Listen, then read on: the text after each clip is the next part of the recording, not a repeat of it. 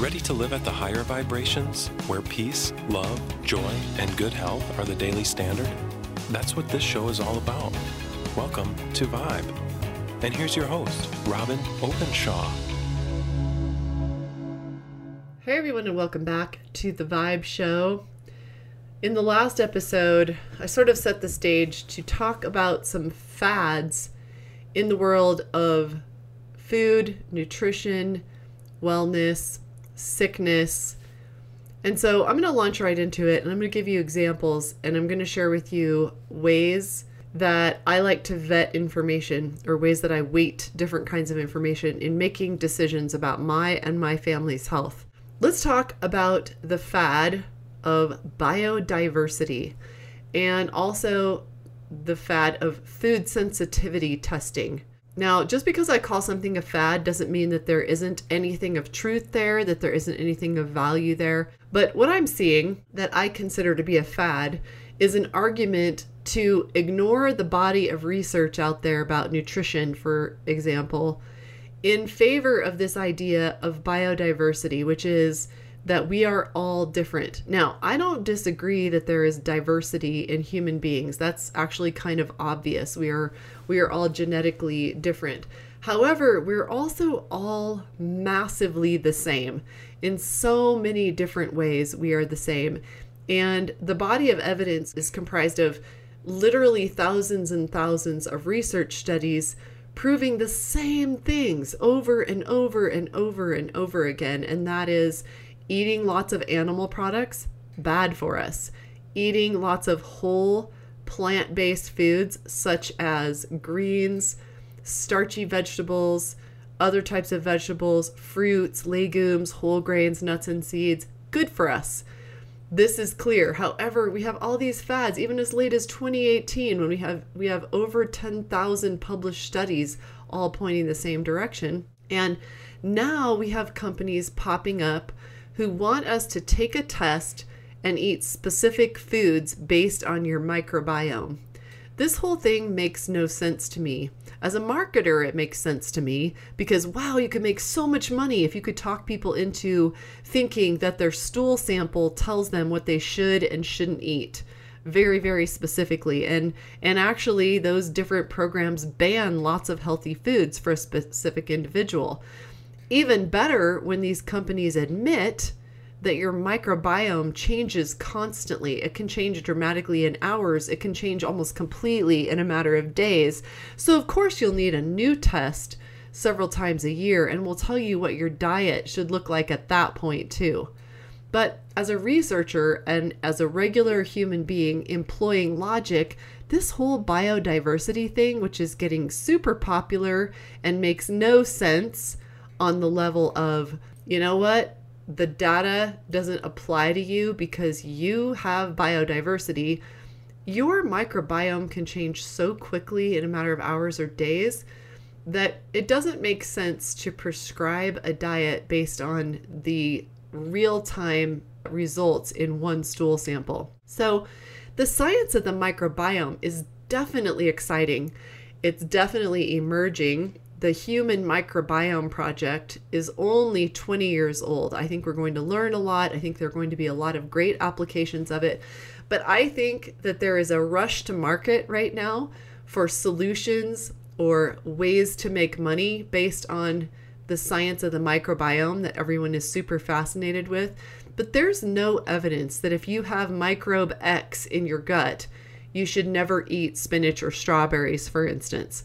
And that's the kind of thing that people are doing with this information these days.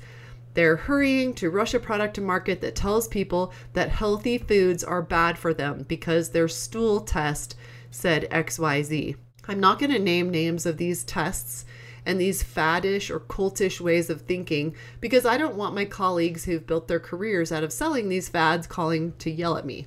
My objective here is really to help you be a little bit more cynical and a lot more smart in what you spend your hard-earned dollars on. If you have lots of money, and it doesn't matter if you do some experiments, if you can afford to do that, then great. But I wouldn't necessarily lock on to this idea that you have to find out the exact right diet for you. For sure, if you have sensitivities to specific foods, you're going to want to avoid those foods. If you eat a food and it causes problems with your digestion and bloating, I think that it wouldn't be true to say, I am allergic to that food and I should never eat that food again. So let's use as another example the whole idea of food sensitivity testing. There are a lot of lab companies out there who will test, and a lot of them are testing completely different things, even though they all claim to be food sensitivity. And I have done food sensitivity testing when I'm on a research tour, or I've been tested by a kinesiologist. And every time the kinesiologist tested me for food sensitivities, all the sensitivities were completely different, even though there was only a couple of weeks in between my last visit to him. And the lab tests that you get back for food sensitivities vary really widely too. Whether I've had a lab done by a well-known lab or whether it's kinesiology or whatever, every single one of about 6 different food sensitivity tests I've ever had are so completely different that there isn't one single food in common with any of these tests that told me what I'm sensitive to. And so these tests can be up to $2,000. And there are lots of problems with them. I was talking to my dear friend, Alan Christensen, who's a naturopathic medical doctor. He has been on the Vibe show. He was one of the doctors who did a bunch of the video modules in our recent Hormone Health Revolution video masterclass. And I think he is one of the best clinicians in terms of doing his research. He knows what PubMed has to say, what's been published out there in the medical journals about a lot of different subjects. And he told me that he did some blind tests where he took the same patient's fluids, blood or urine or whatever it was, and sent them marked as 2 different people to the same lab and got back results showing that same person marked as 2 different people as having completely different food sensitivities. That makes no sense. Obviously, it was the exact same blood. He also took the same person's blood and he sent it to 2 different labs. And same thing. In almost every case, the same person's lab work came back from 2 separate labs, completely different food sensitivities. So apparently there's either something sketchy all the way to fraudulent about the way this is done. And my guess is a couple of things. One is our food sensitivities are constantly shifting. A food sensitivity does not qualify as an actual allergy. An allergy tends to be more permanent. Food sensitivities are being healed all the time.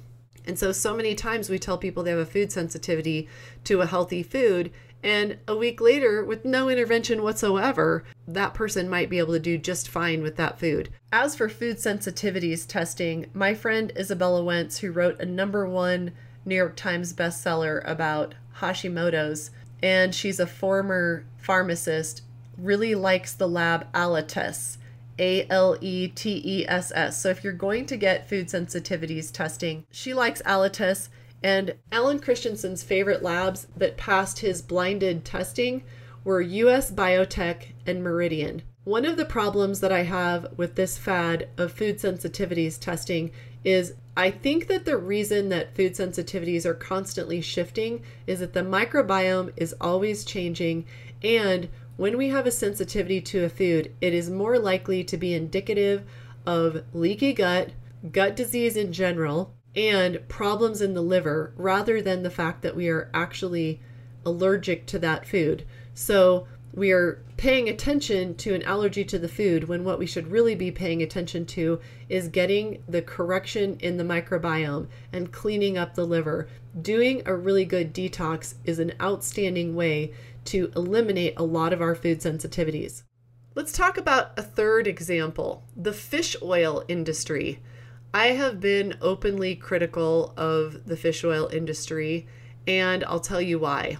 But I'm using this as an example of how more and more the fad is, and this might seem really obvious to you, and it might seem like it's science rather than a fad, but this idea that we should supplement rather than change our diet. I think this partly came from the fact that doctors have an easier time getting a patient to take a pill than they do getting a patient to change their diet and eat the specific foods that contain those nutrients that they're deficient in. I got a call in April this past year from a colleague of mine who was mad at me that I call out the fish oil industry. I'll tell you what I say about fish oil, which she had read and she was upset about. I refer to 2 major meta-studies. And later on, I'm going to talk to you about the way I value data and how much I value a specific study and what I look for in a study if I'm going to put a lot of credibility in it or very little or none. A meta study is highly valuable because it reviews a lot of published literature on the same subject. The 2 meta studies on fish oil show that after 30 years of practitioners telling people to take fish oil for cardiovascular disease, that's what it was prescribed for, there is no positive effect on any cardiovascular biomarkers. So we do not have less fish oil as a result of the billions of dollars of rancid fish oil that people are taking. It makes no sense to think that if you took a slab of salmon and you put it on your counter and you ate that salmon a year and a half later, would you really expect that salmon to do your body any good? Would you expect those essential fatty acids to be restorative and repairing cells and tissues, and your body would use those essential fatty acids? Well, no, of course you wouldn't, because nobody would eat a year and a half old fish. Well, that's exactly what you're doing with the fish oil supplement industry. What do they do to cover for the fact that you're taking rancid oils just as it's just going to happen when you get the fish out of the ocean and you conk them on the head and then you squeeze the oil out of them and you put them in capsules and then you put them into the supply chain and wholesaler A moves them to retailer B and it sits on the shelf for 3 months and then you bring it home and it sits on your shelf for 2 months or whatever happens. It's at least 9 months before you ever consume that fish oil generally. And sometimes that fish oil is a lot older than that. So what does the fish oil industry do? They buy deodorizers and purifiers and they add some chemical agents to the rancid fish oil so that you can't tell when you burp it up that it's rancid fish oil. So lots and lots of doctors, including functional medicine doctors, tell their patients to take fish oil supplements, which makes sense on the surface level of we know that fish has essential fatty acids, and we know that you need essential fatty acids from your diet virtually every day. We might have even done some lab tests to ascertain that you're deficient in some of your omega-3s, for instance.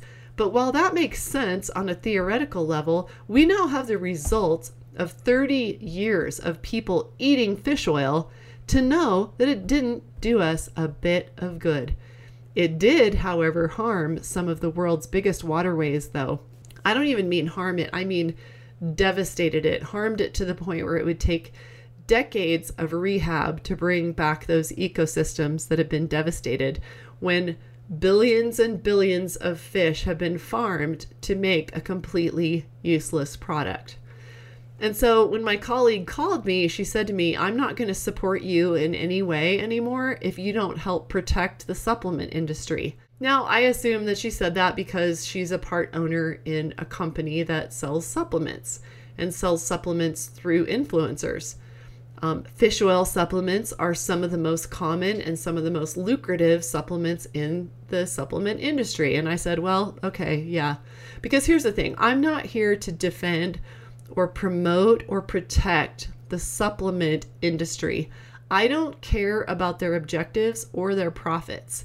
There's plenty of people out there selling rancid fish oil, and there's plenty of people out there protecting the supplement industry.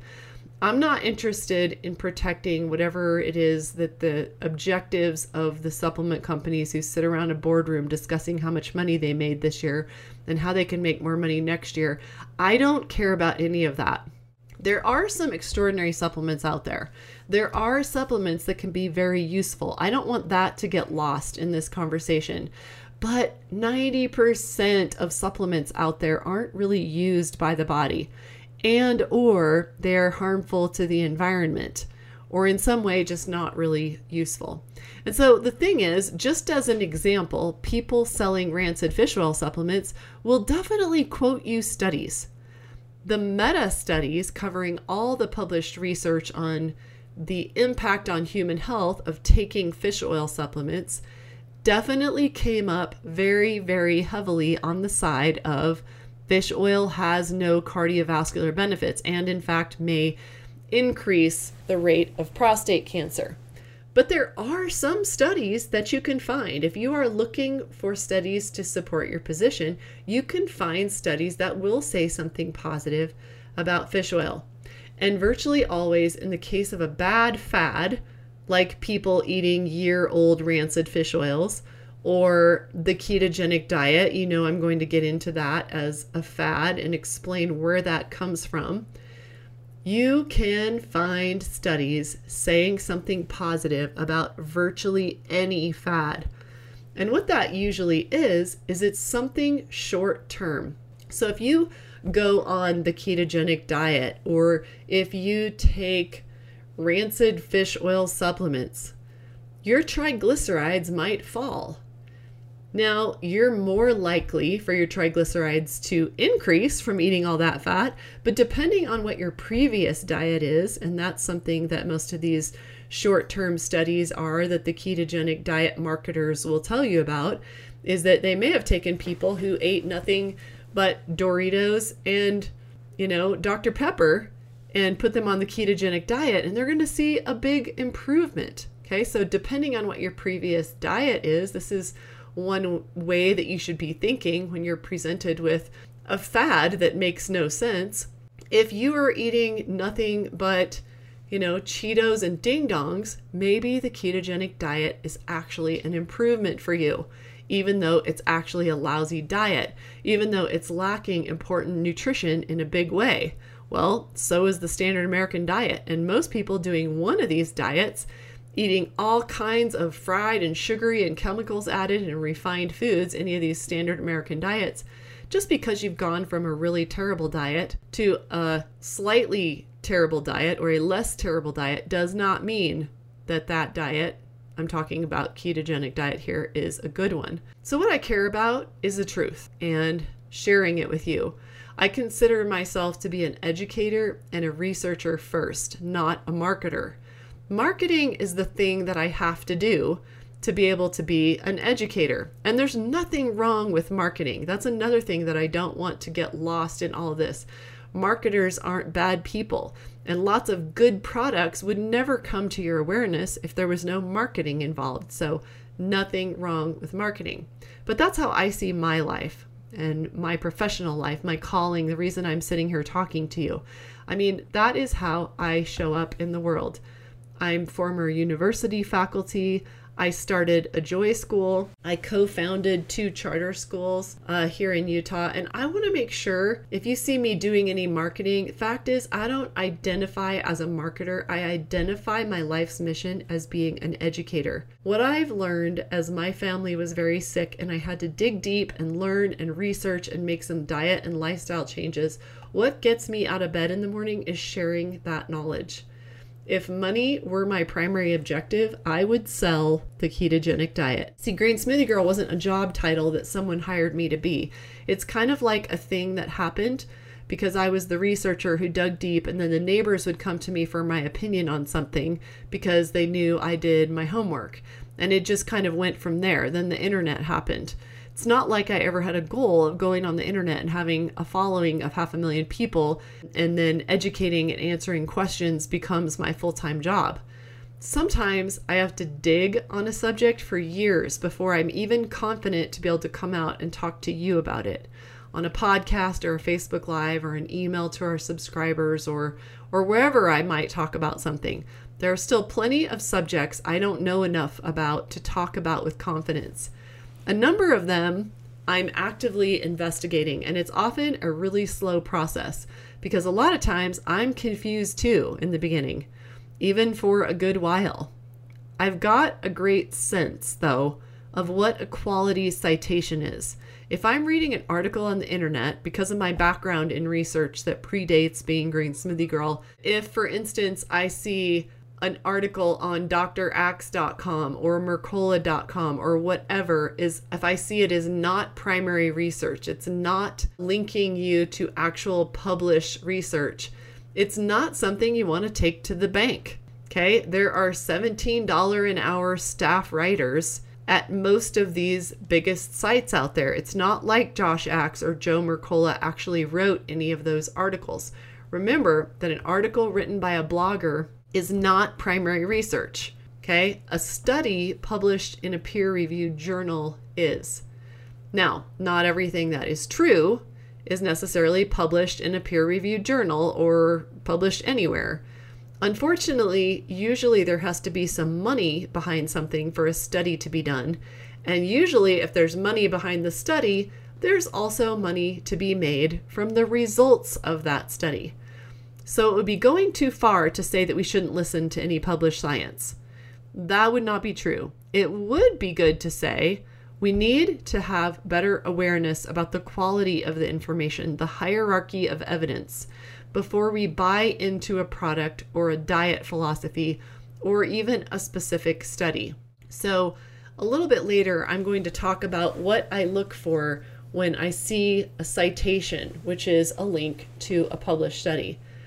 Even though I have a strong grasp on whether any information I'm exposed to is good or great or totally false or sketchy, sometimes there's enough compelling information on both sides of an issue that I just have to keep asking questions before I can arrive at much of a conclusion. Luckily, I have access to almost anyone I could want to talk to, and I have to keep reading, and then after I've done more reading, then I have more questions to ask of those experts that I'm very fortunate to have access to. But let me give you another example. I think this is our fourth example of a fad. There was a huge fad that made millions and millions of dollars, and it's called the Eat Right for Your Blood Type diet. And I have written at length about what the problem was with this fad diet on the Green Smoothie Girl blog, and I'm not going to go into a lot of detail here or talk about any of the many other metabolic typing tests. I'm not singling this diet out so much as using it as an example of fads that come along, because more of them are going to come along. That much I can tell you for sure. And you can be tricked into believing that there's validity to the theory when it's actually pretty much bogus. The Eat Right for Your Blood Type diet made the author millions of dollars. Wouldn't it be clever if you just had to eat a lot of animals if you have O-type blood, and you eat a vegetarian diet if you have A-type bloods? Well, here's the problem with that. All the cultures of the world have all the blood types, which that all by itself pretty much debunks the entire thesis. There's also no research to back it up. So there's something to look at right there. You want to take a look at the references section at the back of the book. If you are savvy, if you read Gundry's book, The Plant Paradox, that tells you that eating legumes like lentils and beans is going to kill you, you will take a look at the research that he refers to, because that will give you a clear picture of how completely theoretical it is and give you a lot better sense of whether it is useful for you to look at or not. So I've touched on the ketogenic diet as an example, but as our fifth example, let's go a little deeper with that. I know I've talked a lot about this subject over the last couple of years, and I asked a lot of the guests that I've interviewed on this show about this topic. I recently published a blog post called 22 Health Experts Debunk the Ketogenic Diet, and I used quotes from 22 experts. Since then, I've had a couple more on the show who wanted to share their thoughts on this trending diet, and let's just say they were not favorable at all. So we could go back and change that blog post to be 24 health experts debunk the ketogenic diet. So I don't mean to beat a dead horse, because I know you've listened to me talk about how I feel like this is causing harm to the American people, this diet, but I bring it up because it's a fascinating case study on how bad information travels the internet, gets repeated by thousands of others, and it's actually a totally junk concept that has already been thoroughly debunked back when it was called the Atkins diet. And it's a diet that exists nowhere among healthy people. So I bring it up because it's the perfect example of how smart people fall for really bad fads, because it's tempting to think that if a lot of people are doing it, it must be good. I know some really great marketers and some really good functional doctors who have big gaps in their knowledge and foundational understanding about human health and the body of evidence in nutrition to be able to tell people to go hog wild on hamburgers and bacon and avoid all carbohydrates. You pretty much have to be quite ignorant about the past 30 years of research in the field of nutrition, because it all points some very clear general directions, and none of those directions are in favor of a high-fat diet.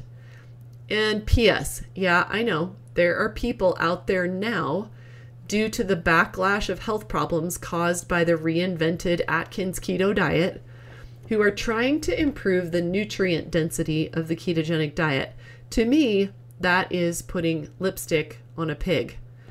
These influencers and marketers want to get in on the billions of dollars that are being made on the internet selling people the ketogenic diet, but they at least have enough integrity or awareness of what's true in nutrition to help people eat more vegetables and maybe even violate the original premise of keto and allow in a fruit or a legume now and then, probably not though, and get better sources of fats than bacon and burgers. But you know what? It's still a fad. It's still a bad fad. It's still a bad way to eat, even if you're eating tons of good fats. And I'll tell you why, or at least I'll tell you one of the reasons why. There are many reasons, but let's talk about fats and your liver. I have read 3 books on the liver this year. The human liver, how it works, why it's so miraculous, why we've neglected it, not just science and medicine, but each of us have personally neglected the health of our liver. I'm reading one book right now that dives deep into how difficult it is for the liver, which performs 2,000 chemical functions for us. You could literally read 3 books about the liver and still be awed by it and mystified by it, and still not be able to quite wrap your brain around how powerful it is. It's the workhorse in your body, so very complex. This book I'm reading is about how the liver cannot do its work if you eat too much fat. This book calls for not eating any fat at all until noon every day. And then, of course, much better sources of fat than animal fats. So not just the fact that you're eating bad fat like bacon and burgers or rancid canola oil and butter and deep fried whatever, most of the folks who are doing the ketogenic diet. But you know what? That's not the only thing that matters. The other thing that matters, even if you're eating good fats, is the ratio of fat as well. Even if your fats are avocado, nuts and seeds, coconut oil, extra virgin olive oil, even though those are usually quite dismissed on most ketogenic diets, some of them do eat those better fats. Even if those are where your fats are coming from mostly, if your quantity and ratio of fats in your food is too high, your liver is crippled and struggling. And you put your liver into a code red situation if you eat a high-fat diet for any length of time, even for one meal. More than 15% of your meal coming from fats, your liver is in a code yellow or code orange situation. And if more than 30% of fat is in your meal, your liver is in a code red. It's a heart attack waiting to happen if that meal was hamburger and sausage and cheese, but it's still way outside what the liver was built to process, even if some or all of those fats are actually good for you. Imagine you're wanting a lot of liver bile flowing, thin and abundant. That is the ideal. If you eat that way, if you eat complex carbohydrates, fruits and vegetables, legumes, nuts and seeds, greens, you're going to have lots of bile. You're going to be sopping up the toxins in your bloodstream. You eat the ketogenic diet way, you're going to have thick bile, and too small of a quantity of it, and your bile just isn't going to be able to do the job of cleaning up for you and getting toxicity out of the body. It's no wonder people doing the ketogenic diet are famous for, they're perfectly willing to admit it, for having bad breath and other bad chemical smells coming from them. It's so sad to me, not just that people promoting this as an appropriate diet, not just them that make me sad, but what makes me really sad is how many people are falling for it. It's a terrible fad, and I wouldn't keep bringing it up if I didn't feel really strongly that a massive amount of evidence we already know about. We already know how many heart attacks are caused by people eating a high protein diet, which is always, okay, a high protein diet is always also a high fat diet. Almost every time. Let me say that again. A high protein diet is almost always also a high fat diet. But we love the magical thinking of a new way of eating. And this makes us kind of lose our senses and abandon what we already know. Is if somebody presents a new way of eating and promises us magical outcomes, somehow defying thousands of studies and somehow saving us from being overweight and feeling crappy all the time. The fact is, your liver needs carbohydrates to mop up all those toxins, to put it in the most basic way. Carbohydrates are where fiber is. Nothing the liver hates more than you eating a fiber-free or low-fiber diet. The only people who can buy into the ketogenic diet are folks with meat lovers bias. That's something that my adopted brother, Chris Wark, kind of made up, I think. He calls it meat lovers bias, but I have not seen anything stronger than meat lovers bias in the world of biases.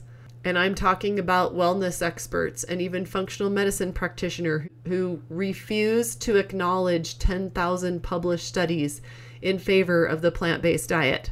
Okay, those who just love meat and refuse to look at the evidence against eating it, or at least eating it more than just rarely. I don't see that I'm sure we can be healthy eating a little bit of fish. So just because we're talking about the liver, how about we put both our hands over our liver right now? It's right under your right side rib cage. So picture it. It's sort of big, three-dimensional triangular shape. Imagine it filtering your blood while you're asleep. It never, ever stops. It never stops for a single minute of your entire lifetime. It's doing 2,000 tasks for you. She is the best executive assistant anyone's ever had. So put your hands over your liver and send her some gratitude with your intention, your vibration. I hope that you haven't forgotten that gratitude is the highest measured vibration emotion there is. So when you cultivate gratitude, when you spend time actually thinking and sending out energies to others of being grateful for them, your entire vibrational frequency increases. So thank you, dear liver, for the thousands of ways that you have served me well every single day. And now you got to know what the liver looks like. Imagine just kind of this big greenish brown triangle shaped giant organ, and imagine yours. She's the only liver you're ever going to have.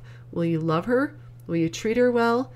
Eating an organic, mostly plant-based diet, avoiding processed foods, avoid eating too many fats, avoid eating animal protein except in small amounts and clean versions. That is how to love your liver. So continuing on, the fact that the ketogenic diet was the #1 search term on the internet last year, 2017, and even though the people making money selling keto will quote you studies, it still doesn't mean that this is because it works so well as a weight loss diet or for any other health reason. Effectiveness in weight loss or effectiveness in anything is not why the ketogenic diet is earning its marketers billions of dollars right now.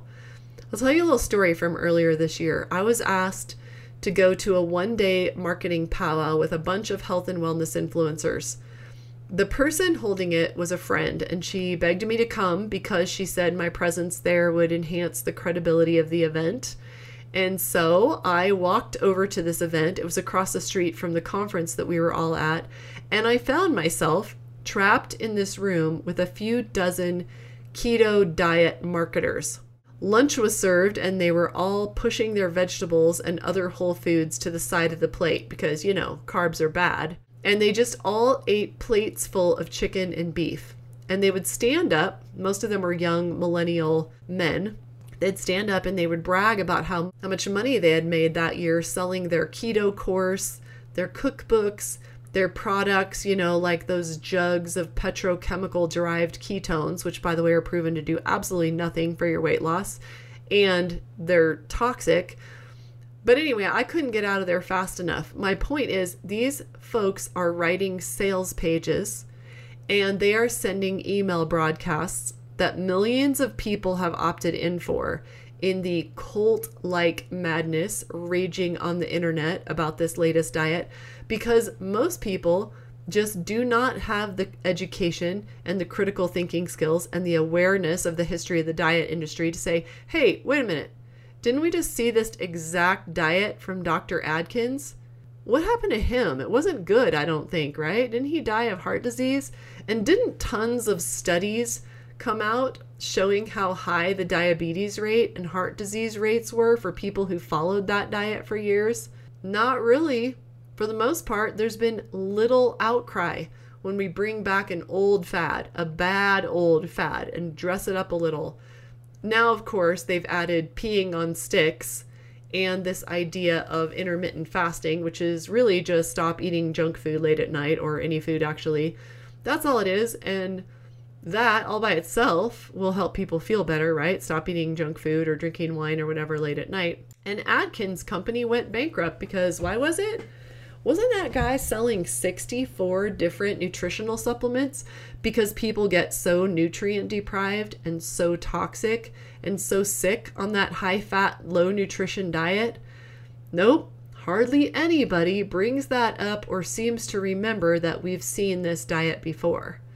So another tip for you as I talk through lots of examples and experiences I've had is that if your gut, and I'm talking about your intuition, is screaming at you as you are listening to a marketing pitch, listen to your gut. Sometimes you don't know why you know, but if you want a really cool deep dive on how much you innately know, how much below the tip of the iceberg, how much information is below the surface but available to you at a subconscious level, read Malcolm Gladwell's book, Blink. We actually know things in a split second most of the time. Lots of studies on this. What you call your gut instinct might be related to your vagus nerve, which goes all the way from the back of your brain to, yes, your actual gut. Your brain and your gut are a lot more connected than we ever understood until recently. So just remember that if somebody's marketing sounds too good to be true, if you are uncomfortable with what you are hearing and somebody's pitching you something based on some painful parts of your life where you are vulnerable, like your health, and they're hitting those raw nerves hard, but you're uncomfortable with the product or the price, there are probably some very good reasons for that. So listen to your intuition. Gosh, I have learned that one the hard way so many times. So if you're listening to some marketer saying that you can eat all the burgers and bacon and butter you want and lose weight and feel amazing, but your life experience and even what little exposure you may have had to what I refer to as the body of evidence in the field of nutrition, in your gut or your intuition are screaming at you, then listen to that and run away from marketing like that. Remember, there are people out there split testing what color to make their sales page, which words to use that will psychologically manipulate people best. They're testing to find out what alarmist, fear-based words will trigger you to buy. Really, I'm not kidding. There are tons and tons of these conferences going on, and millions of marketers are trained in these kinds of tactics, which are not a problem if someone is selling a great product with integrity, but it does make the average consumer much more vulnerable to buying a crappy product. And let's face it, most products don't deliver on their promise. So what do you have as your defense against it? You have all the things I'm talking to you about in this series. In the next episode, I'm going to share with you what kind of references are useful, what kind of research. I hope that when you read a blog post, you're looking at the references page at the end of that blog post, for instance.